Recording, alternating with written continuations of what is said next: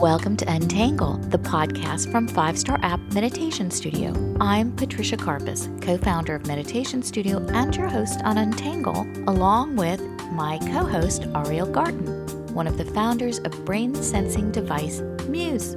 Join us each week as we introduce you to authors, experts, and thought leaders who share their stories on how meditation, mindfulness, and brain-focused practices have the power to change our lives. Whether you're just learning to meditate or want to deepen your practice, Meditation Studio, with hundreds of guided meditations and over 50 amazing teachers, and Muse, which provides great feedback on your practice, are two awesome tools you'll want to have in your back pocket. Today, our guest is psychologist and best-selling author Rick Hanson. His new book is called Resilient: How to Grow an Unshakable Core of Calm, Strength, and Happiness. It's another great book by Rick, teaching us how to use positive neuroplasticity to develop the 12 most essential inner strengths and resources we need to cope with the challenges that we all face at one time or another. He makes it all very real when he says we need resilience every day of our lives to simply deal with challenges, big and small. The resources he describes are both simple and incredibly wise. Everything from developing compassion and self-compassion to grit, learning, confidence, motivation, intimacy, and so much more. And he discusses the mental and motivational machinery we need to really grow these inner resources. We love Rick's brand of wisdom. Now, here's Rick. Rick, it's so awesome to have you back on Untangle. Thanks so much for being here. Patricia, it's an honor and a pleasure. Well, so you've written another book, and this one's called Resilient: How to Grow an Unshakable Core of Calm, Strength, and Happiness. And I'm really interested to hear why you decided to write this book and how resilience is tied to happiness, what your focus has been on your other books and on your work.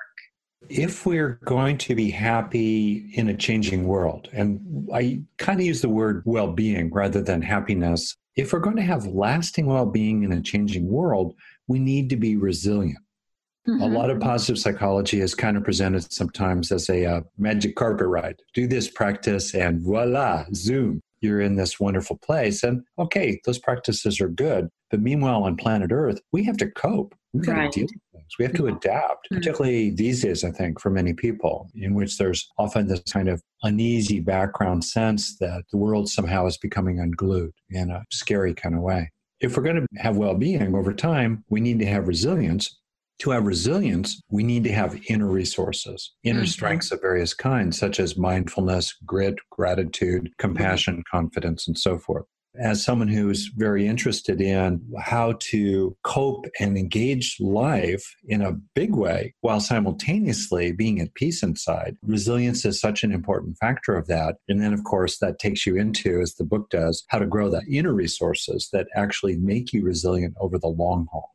Yeah, I love that you're referring to them as inner resources, because I feel like that's the big gap that many of us have. How do we cultivate these tools that help us manage all of the challenges in life? And I love what one of the reviewers of your book said: these simple tools to grow that unshakable core of calm, strength, and happiness that is the secret longing of every human heart. Do you think it's the secret longing because these resources aren't natural to us? I think that sense of inner peace and happiness and love, there's a warm-heartedness in that unshakable core, is the longing of everyone. And in a sense, that's our home base. When, as you know, when the body is not disturbed with an internal sense of threats to safety, or we're not disturbed in terms of our other two needs, primary overarching needs for satisfaction or connection, then whether we're a zebra or a mouse or a lizard or a monkey or a human, we tend to default to our home base of basic contentment, basic calm, and basic connection. That's our home base. And I think there's a longing to come home and have that feeling of being at home in ourselves. And yet so many people experience a kind of chronic inner homelessness. They don't feel sufficiently resourced in terms of meeting their own needs, because of course resilience is about meeting your needs. So they go through life in a chronic state of mild to moderate fight-flight stress. one of the deep possibilities is to internalize again and again and again using what I call positive neuroplasticity. That's a term that others use as well. Mm-hmm. The actual internalization of beneficial experiences so that they become increasingly hardwired as lasting changes in our nervous system. As we grow more and more of that unshakable core inside through internalizing the experience of needs sufficiently met, then in the next moment, we meet reality as it comes at us, including with its challenges to our needs, with already feeling a kind of fullness and enoughness and balance inside as the basis upon which we deal with the waves of life coming at us. And that makes all the difference in the world.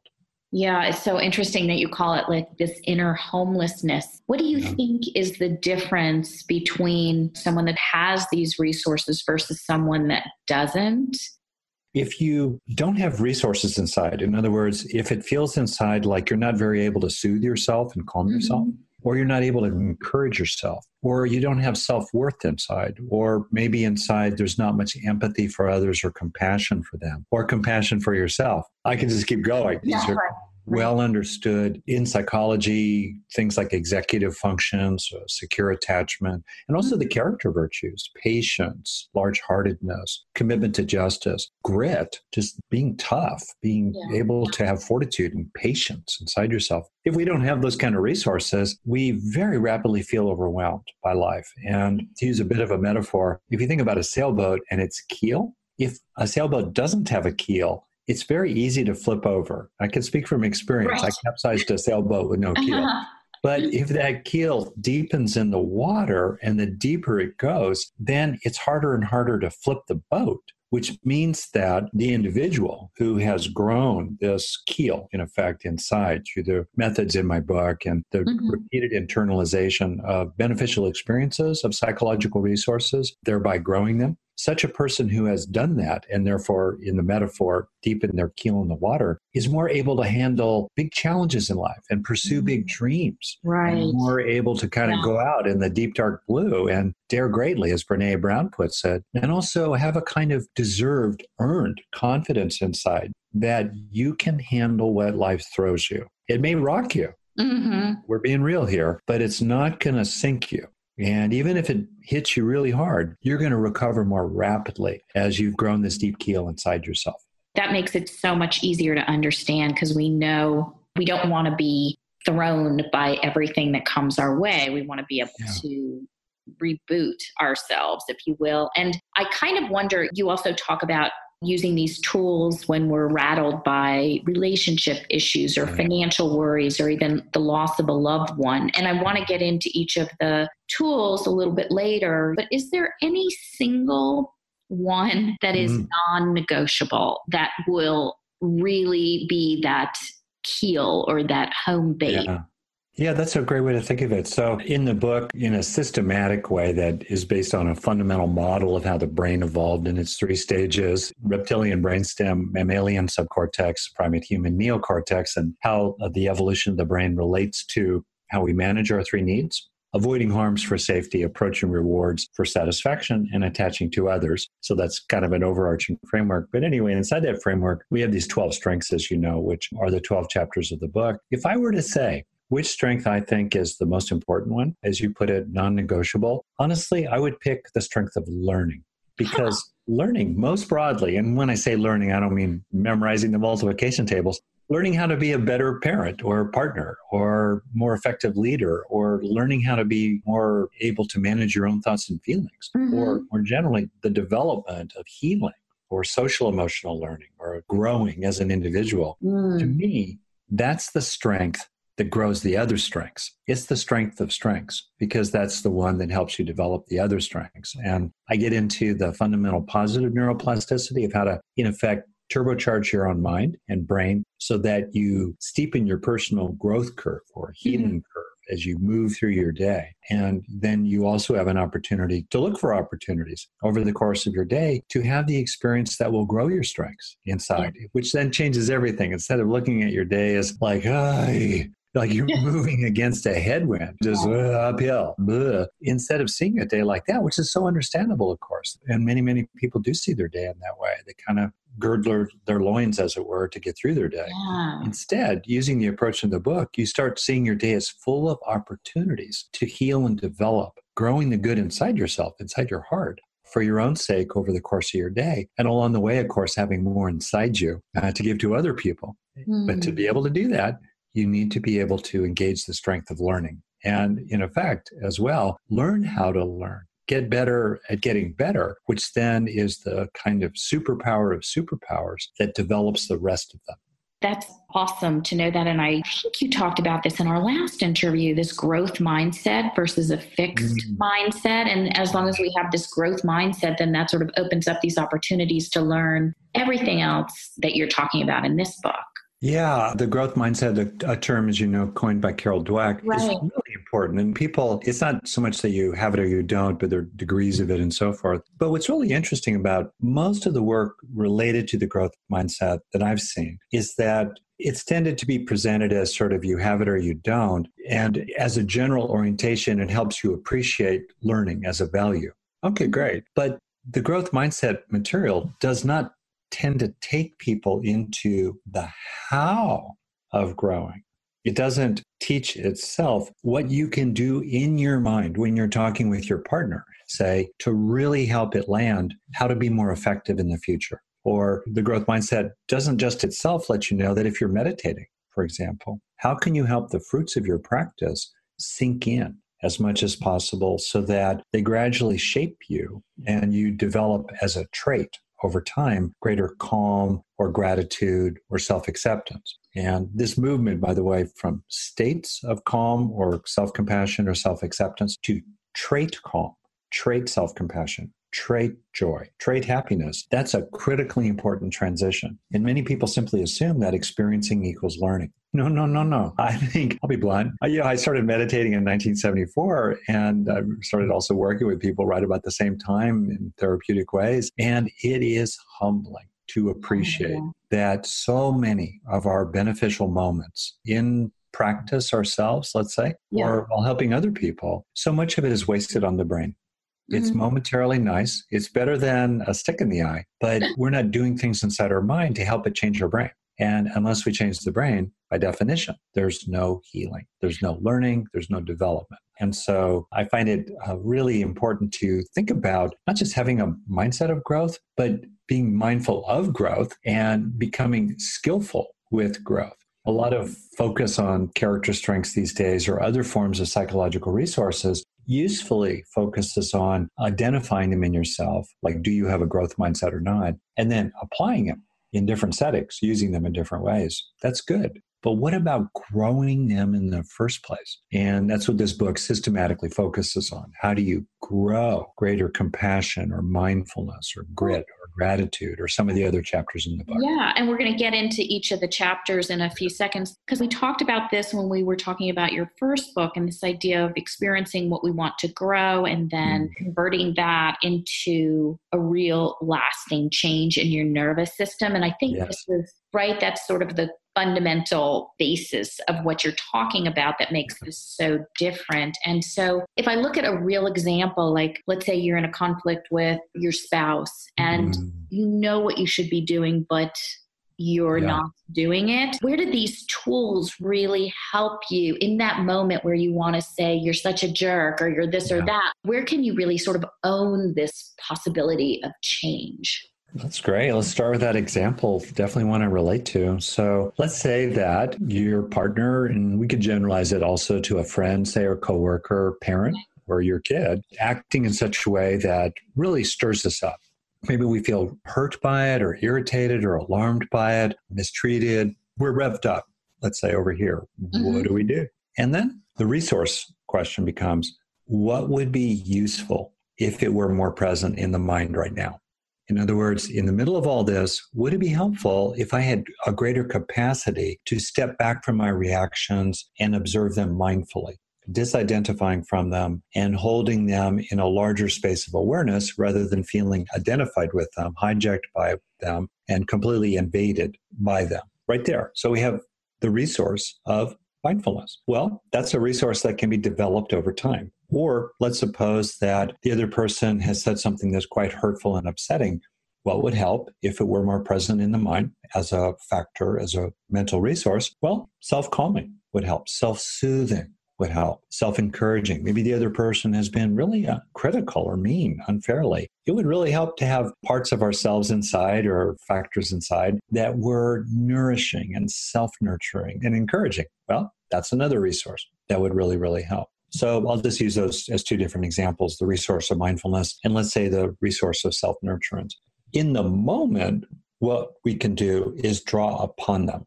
And sometimes what happens in the beginning is that we draw upon them kind of deliberately. We sort of think to ourselves, or maybe we have Patricia's voice in our head saying, now, you're really getting mad, be mindful. Okay. So we deliberately call up a resource, or maybe to use the other example, self-nurturing, self-soothing, and self-compassion and so on. We say to ourselves, all right, got to be self-compassionate here. I'm really hurting. I call it a caring committee inside ourselves. Call on self-caring for this. All right. With practice and repetition, we develop the habit of trait activation as needed. So they more and more automatically start coming online without us needing to be deliberate or exercise top-down influence over that. We just naturally, when others, let's say, are provocative, become more mindful about our reactions, or we naturally become kind and sweet and nurturing to ourselves if we feel hurt. They more automatically come online. That's great. The movement from deliberate to automatic really marks the trajectory of learning. If you think about it, apply in almost any domain. Yeah. Then off stage, or before the oatmeal hits the fan, or after the oatmeal has hit the fan, we have the opportunity to grow that resource in the first place.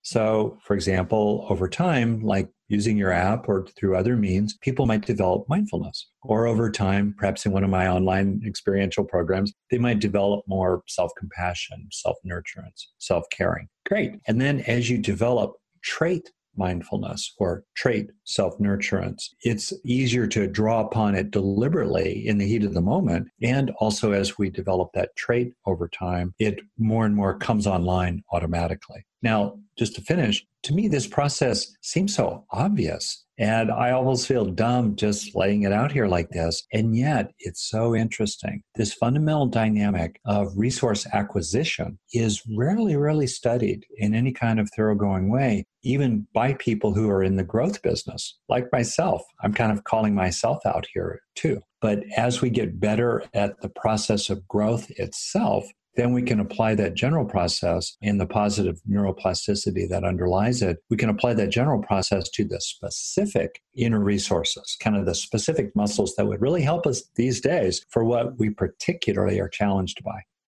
We're going to take a quick break to give a shout out to our sponsor, the Do Nothing Retreat.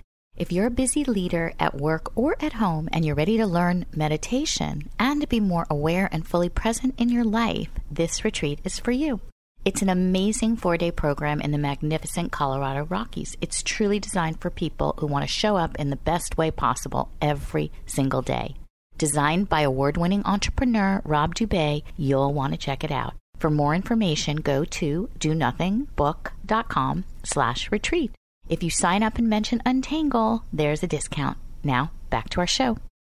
I have another question about that, though, because I really like what you're saying about calling in our resources and how important that is to any relationship, whether at work or at home. When you're triggered, often people will worry about whether there's some intuition that they're having about another person versus the action or feeling that they themselves have. And we learn in mindfulness to sort of look at ourselves and to witness our own reactions and our own behaviors. But I'm also curious about when something is intuition, if there's an action that we need to take versus, all of these inner care measures and resources that we're developing. When is there a need for taking action, or how do you know that difference between intuition and action? Really, I think in its implication. So I'm going to unpack it in part to make sure that I'm actually tracking your question properly here, okay? To me, the first thing you're talking about is being able to distinguish inner empathy from outer empathy, to say it a certain way, or to distinguish what's my reaction here and what's their experience over there, And can I separate out what's true about what's happening inside me from a clarity of tracking and seeing accurately what's actually happening in that other person? Right off the top, that is an inner resource, being able to differentiate or to have a boundary or to be able to make a distinction between their mind stream and your mind stream. And sometimes I think it's really, really helpful for people to be able to make that distinction itself, especially if they, by their nature, are very open or sensitive or empathic, to develop that capacity to separate what's happening with them from what's happening inside you. Even to the level of just because you are upset doesn't necessarily mean that I did something wrong, which I think is a breakthrough for a lot of people to feel in a healthy way entitled to declare that, if only inside their mind, if only to themselves. It draws on the proverb, fences make for good neighbors. Being able to establish that distinction, that differentiation between their mind stream and your mind stream actually promotes intimacy, even as it supports internal autonomy. That development of the distinction, the boundary between them and you is itself something that we can grow and develop over time, especially if the boundaries are really blurred, if a person tends toward enmeshment in their relationships. So point one, right? And just as with anything, to kind of make it explicit here, we develop a resource in two necessary and sufficient stages. First, we have to experience it, or a factor of it. And then second, critically important, we must internalize that experience in some way as a lasting change of neural structure or function. We must internalize the experience of the resource as a lasting change in the brain for it to develop at all as a trait. By definition, it seems so obvious, but because we routinely forget or skip the second stage, I want to really emphasize it here. So it's through having experiences. The how of the second stage. Yeah, exactly. It's through having experiences of this differentiation, this boundary, this fence, the white picket little fence, or maybe a foot of impenetrable glass, I don't know, between you and the other person. When you have an experience of that differentiation, slow it down for a few breaths in a row. Feel it in your body. What's it feel like to go, you're over there, I'm over here. Just because you're upset doesn't necessarily mean I did something bad. I'm not necessarily implicated in your mind stream. When you're having that experience, take some time with it to really feel it, to help it sink in. Then if I'm following you right, you're really talking about the key question, when do we take action based on what we see? So let's say over here, you have an intuition that, let's say over there, the other person actually does not prioritize listening to you, or that the other person over there is perfectly comfortable with interrupting you routinely, disrespectfully maybe. Or you start to realize that over there, this is a person who's really not committed to sobriety, and routinely they're going to get into a bad place with drugs or alcohol, or whatever it might be. See what's true over there. For me, then there are kind of two questions here. One, make sure you see what you see. Take a little time, obviously, to try to let yourself and help yourself recognize what is objective reality over there, knowing that we're all fallible and we all talk about things differently. But at the end of the day, reality is real. And whatever is the case is actually the case. Whatever is true about that person over there is actually true about that person. And I think there are two kinds of pitfalls. One is people often jump too quickly to a kind of righteous positionality and certainty about you're this way about the other person. But man, it could well be that there are more times as many people who fall into the pitfall of doubting what they recognize in that other person, especially if their truth or their capacity to discern the truth was undermined when they were a kid or as an adult in an important relationship. So I think it's actually important to kind of support yourself in seeing what you see. That was really important for me as a child, to kind of claim the right to discern, for me, one of the most sacred things of all, which is deep down inside your inner temple, the sanctuary of the core of your being, to know what you know for yourself, to see what you see. That's a really important thing. And that's also a resource that a person can develop over time. And then to finish, once you have a sense of clarity about seeing what you see, and you can also, in effect, back your own play, you support yourself in validating, legitimizing what you see, that makes it a lot easier to have confidence in action. And then based on what you see, you act. Now, maybe the action is to wait longer, be patient, hold your tongue. Or maybe the action is to realize, whoa, I'm outnumbered here. I'm outgunned here. I don't have the causes and conditions present to really go to battle, to use that metaphor, or to really go at it. It's not safe. I'm not going to do that. So maybe that's what you decide to do. Or alternately, you move into speaking up and trying to nudge the world around you to a better place. I find that it naturally unfolds from that kind of clarity. Yeah. Yeah, and from developing all of these inner resources that you're talking about too. That's right. When you talked about learning, I do want to go through really quickly all of the different chapters, but I want to understand when you talked about learning and you talk about it like a particular need is best met by the inner strengths that are matched to it. And you talk about a linking method as part of this neuropsychology of learning. Can you describe, and maybe you have in some ways already, but if you could just talk about that linking method, I think that could be really helpful for as we go through some of the other. Two things here. One is the first part of what you said is that indeed it's really useful to find resources and to grow them inside yourselves that are matched to the particular need. And so if you think as a simplifying framework about the three needs for safety, satisfaction, and connection, if you have a safety need, if you're being threatened by somebody, or if you're dealing with chronic anxiety, either because of your temperament perhaps or your life history, if you're dealing with a safety need, it's not really helpful to bring in a resource for satisfaction. In other words, if you're anxious, gratitude is not an antidote. It's not going to help you. You need to bring in a resource that's targeted to anxiety, such as self-calming, self-soothing, relaxation, a recognition of protections, or being able to appraise threats accurately and not overestimate them. So that's the general idea. And it's incredibly powerful, as you know, Patricia, when you kind of zoom in on, all right, where does it hurt inside? Or what am I dealing with outside? And then think to yourself, all right, what would help if it were more present inside my mind?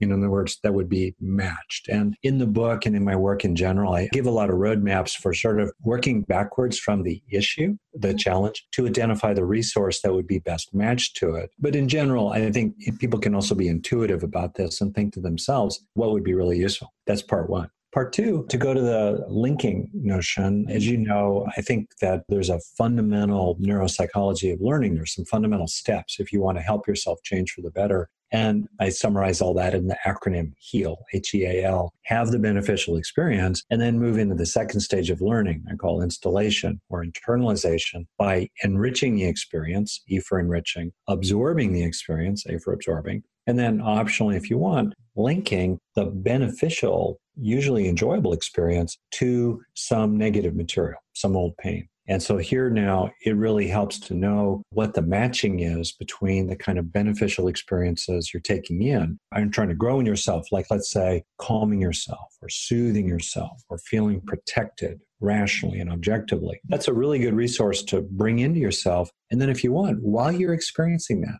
while you are feeling more protected or feeling calmer inside, focus on that in the foreground of awareness. And then off to the side, you can link that wonderful positive resource experience to negative material like anxiety or kind of a habit of feeling overwhelmed by invasive things coming at you. And with repetition, as you repeatedly are aware of both, a big positive resource experience and a small off to the side matched negative experience of one kind or another, the positive will gradually associate to the negative and soothe it and ease it and eventually even replace it. Yeah. And is the repetition the key? Is that the practice part of it? You can't really do it once and have that become a habit, right? That's right. With repetition.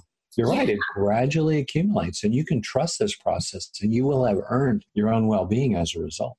So of all of the inner resources or these tools that we're learning in your book, you already mentioned that learning, and I've already learned so much just from having you describe all of that. Could you go through some of the others that you feel are really critical? Yeah, why don't I'll very rapidly name all 12 and then in sequence, and people can get a sense of the flow here. Yeah. And then I'll highlight maybe two of them in addition to learning that I've already highlighted. The 12 strengths are, and they're in an order that kind of makes sense, although people can easily hop around and find the resource that's matched to what you're dealing with these days.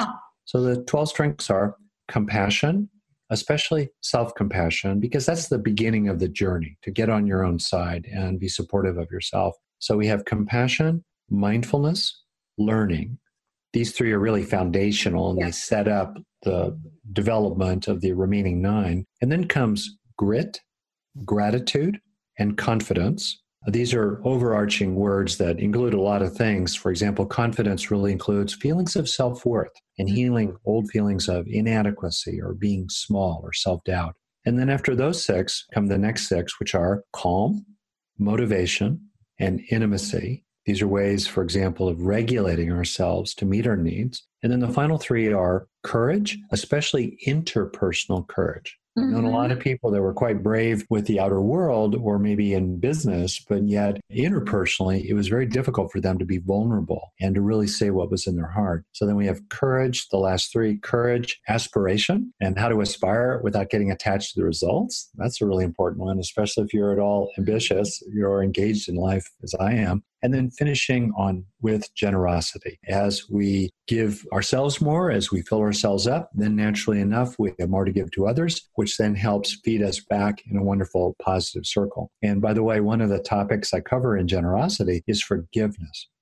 Because as we give, we forgive, including forgiving ourselves. So there's a lot of material there, and you can kind of see the overall arc of the book. If I could, maybe I'll just call out 2 in particular I've mentioned. One is compassion and getting on your own side. It has been shocking to me as a therapist to realize how many people are not actually very for themselves. And you would think, oh, people need to be on their own side, right? Of course, everybody's on their own side. No, many people. And if I might generalize statistically in a way, I think that is a fair generalization.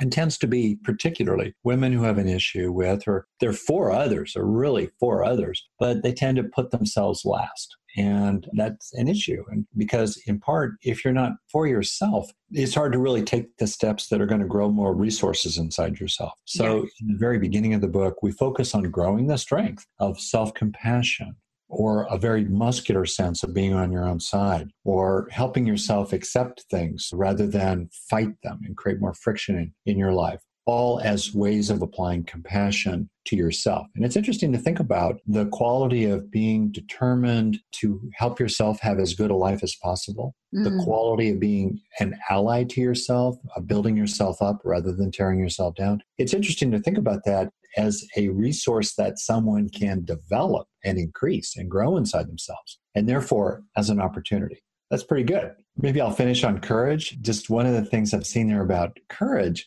the chapter on courage, is the integration of love and power, or to put it a little differently, the integration of heart and strength, the strong heart. It's fairly straightforward to be kind and sweet and compassionate toward others. Straightforward, maybe not always so easy, but it's pretty straightforward. Yeah. It's also kind of straightforward to be tough with other people, or firm, or demanding, or assertive, or pointed in what we have to say. But to be able to bring those 2 together, to be able to be assertive with others while also holding them in your heart, that's not so common. So that particular chapter focuses on that intersection of strength and lovingness so that you can bring them both together and have your lovingness warm up your strength and have your strength firm up your lovingness. And to finish, the chapter gets into a lot of details about that, how to actually grow that quality inside yourself, the trait of the strong heart, and then how to use it interactively with other people with a lot of detail.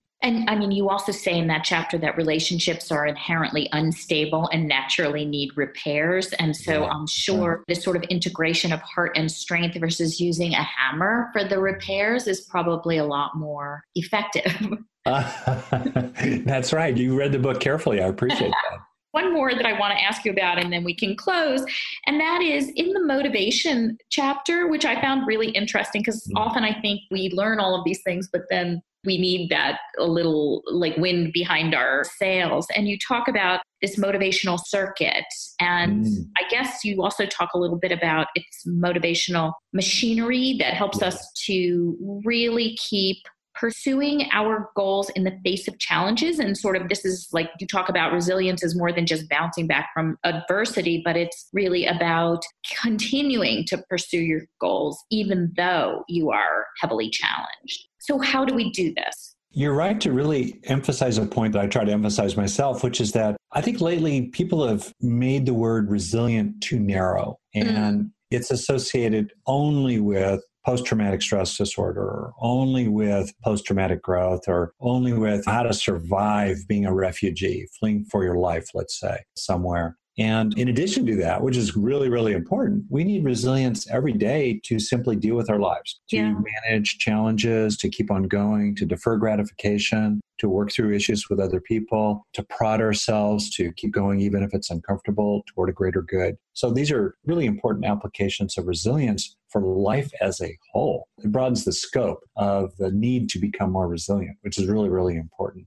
And then, as you say, with regard to motivation and pursuing opportunities in the face of challenge, the book itself is based on my online experiential program, The Foundations of Wellbeing, which is a wonderfully experiential way to kind of enrich the experience of the book. And in the sections on motivation in that program, I focus a lot on how to, in effect, use the motivational machinery of the brain rather than letting it use you. In other words, we tend to be motivated toward things that are not good for us in various ways, yelling at the television, eating way too many cookies, being kind of lazy and torpid rather than getting up and doing that exercise and getting going. And one of the things that's so helpful is to focus on the experience of reward associated to whatever you want to motivate in yourself. So in the online experiential program, we get into a lot of detail of that. In the book itself, I talk about how to actually use the brain's dopamine networks, a dopamine machinery, so that while you're thinking about in the future doing what you want to motivate,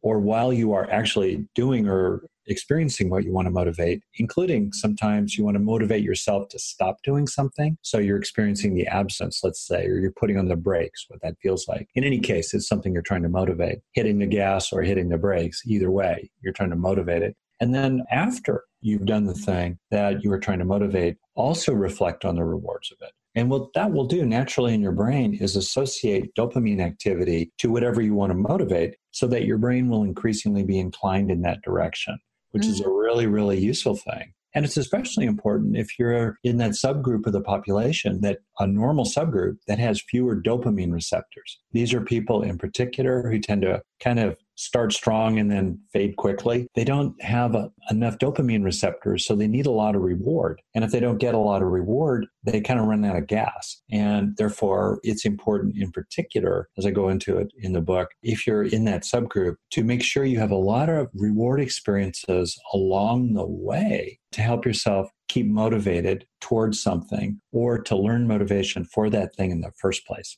What are some really healthy rewards that you can set up to replace those dopamine receptors? Oh, that's great. So I'm using the word reward just in the ordinary technical sense that a psychologist would as a very general term. The key is the experience.